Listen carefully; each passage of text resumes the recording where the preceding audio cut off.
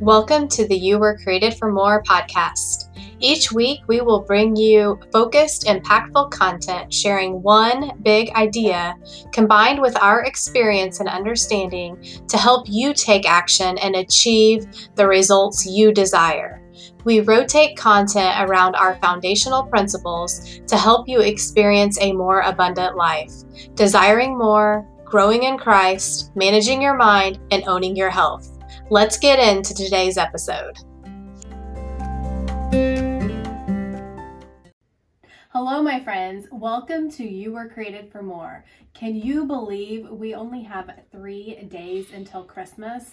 And we personally have watched probably about 97 Christmas movies since about Halloween. So we're almost, not there yet, but almost Christmas movied out. But we do have so much good stuff for you today.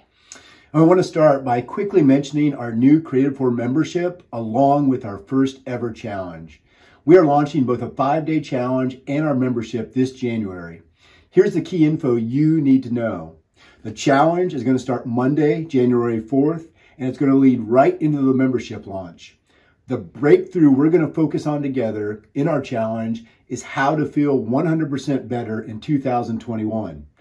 Is there anyone up for that after 2020? Yeah, we thought so. We know we are.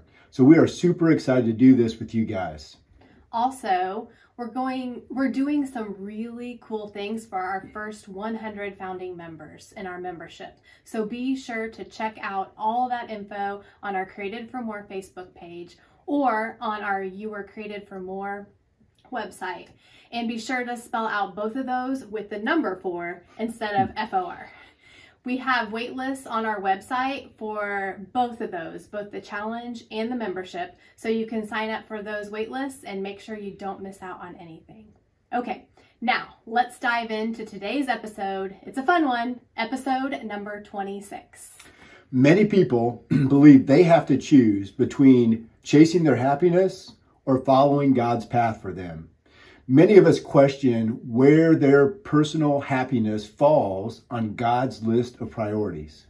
Guess what commands are repeated most often in the Bible? Obey me? Nope. Suffering in your life? Nope. Give up everything to follow me? Nope. Now, these are in the Bible, but here are commands repeated much more often. Praise the Lord, rejoice, give thanks, and do not be afraid. And let's not forget God's greatest commandments, love.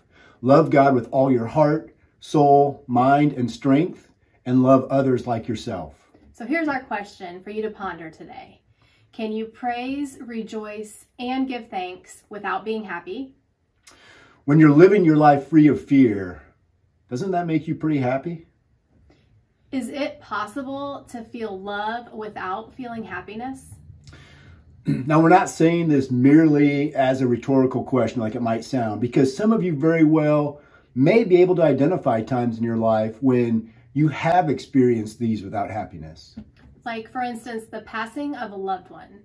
You have extreme sorrow over their passing, yet you rejoice with the Lord that they passed in their sleep without pain. And you still feel a deep sense of love for them and their contribution that they made to your life. But there's probably not a lot of happy there, at least not in the moment, nor should there be. So that leads us into our one thing for today, which is God wants us to be happy, but when we live our lives through Him, He promises us something even better, joy. And joy, that is a deeper, more pervasive, positive emotion.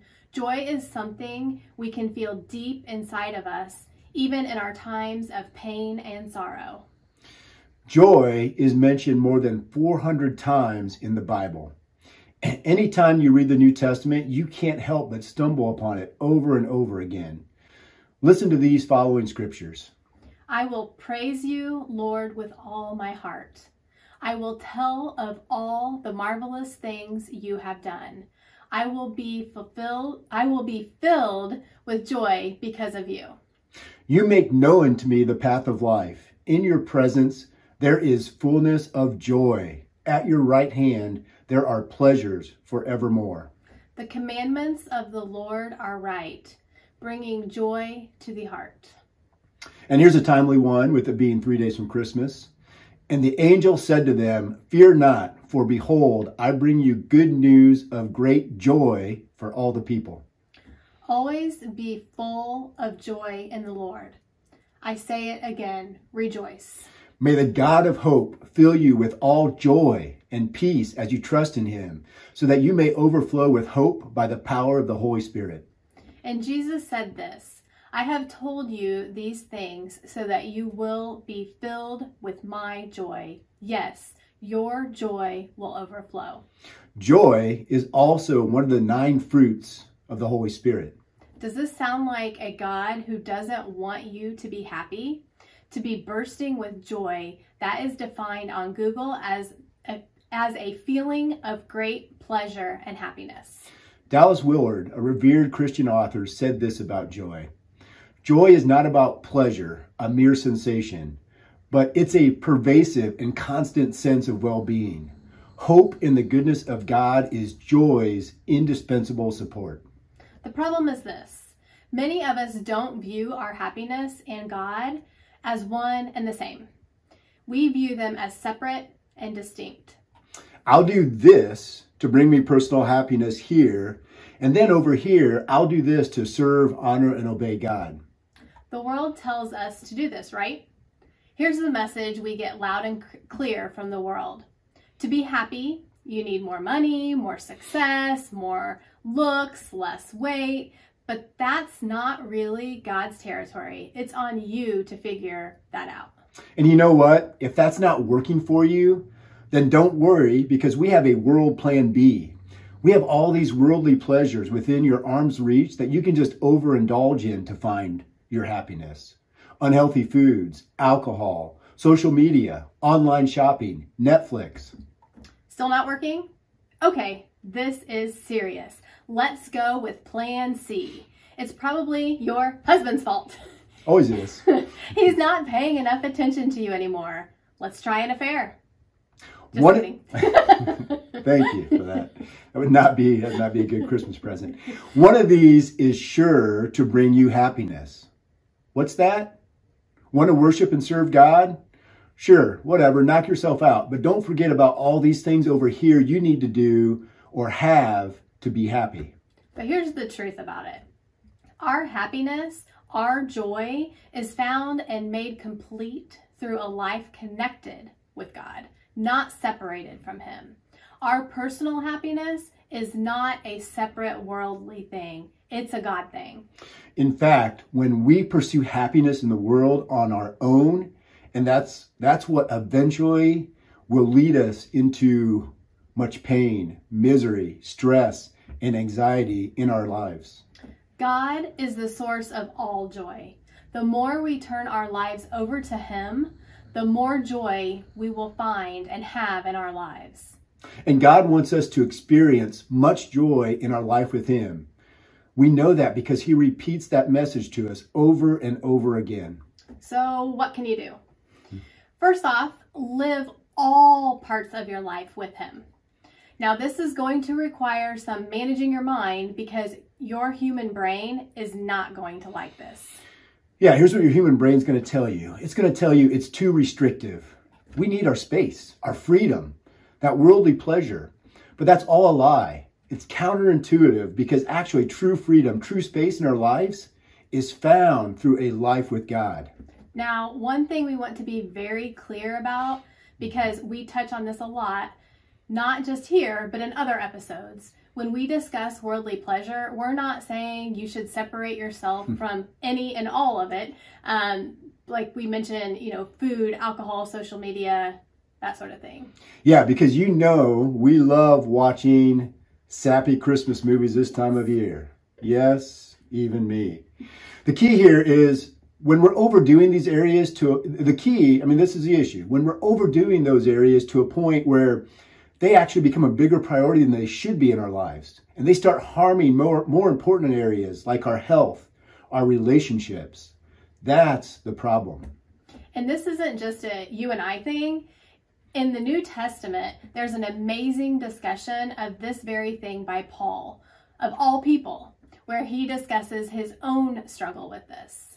Yeah, he talks very frankly about the desires of his flesh versus the spirit, and how the flesh drives him to do things he doesn't want to do, even though it's the way of the spirit that brings him long-term joy and happiness.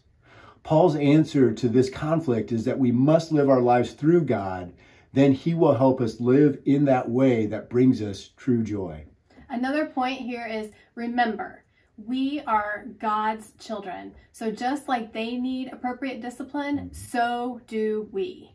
God's commands for our life are the perfect discipline, and by following them, we will add so much freedom, love, strength, and joy to our lives. All right, number 2 thing on what you can do. Remember and understand the 50-50 of our human life. God is very clear.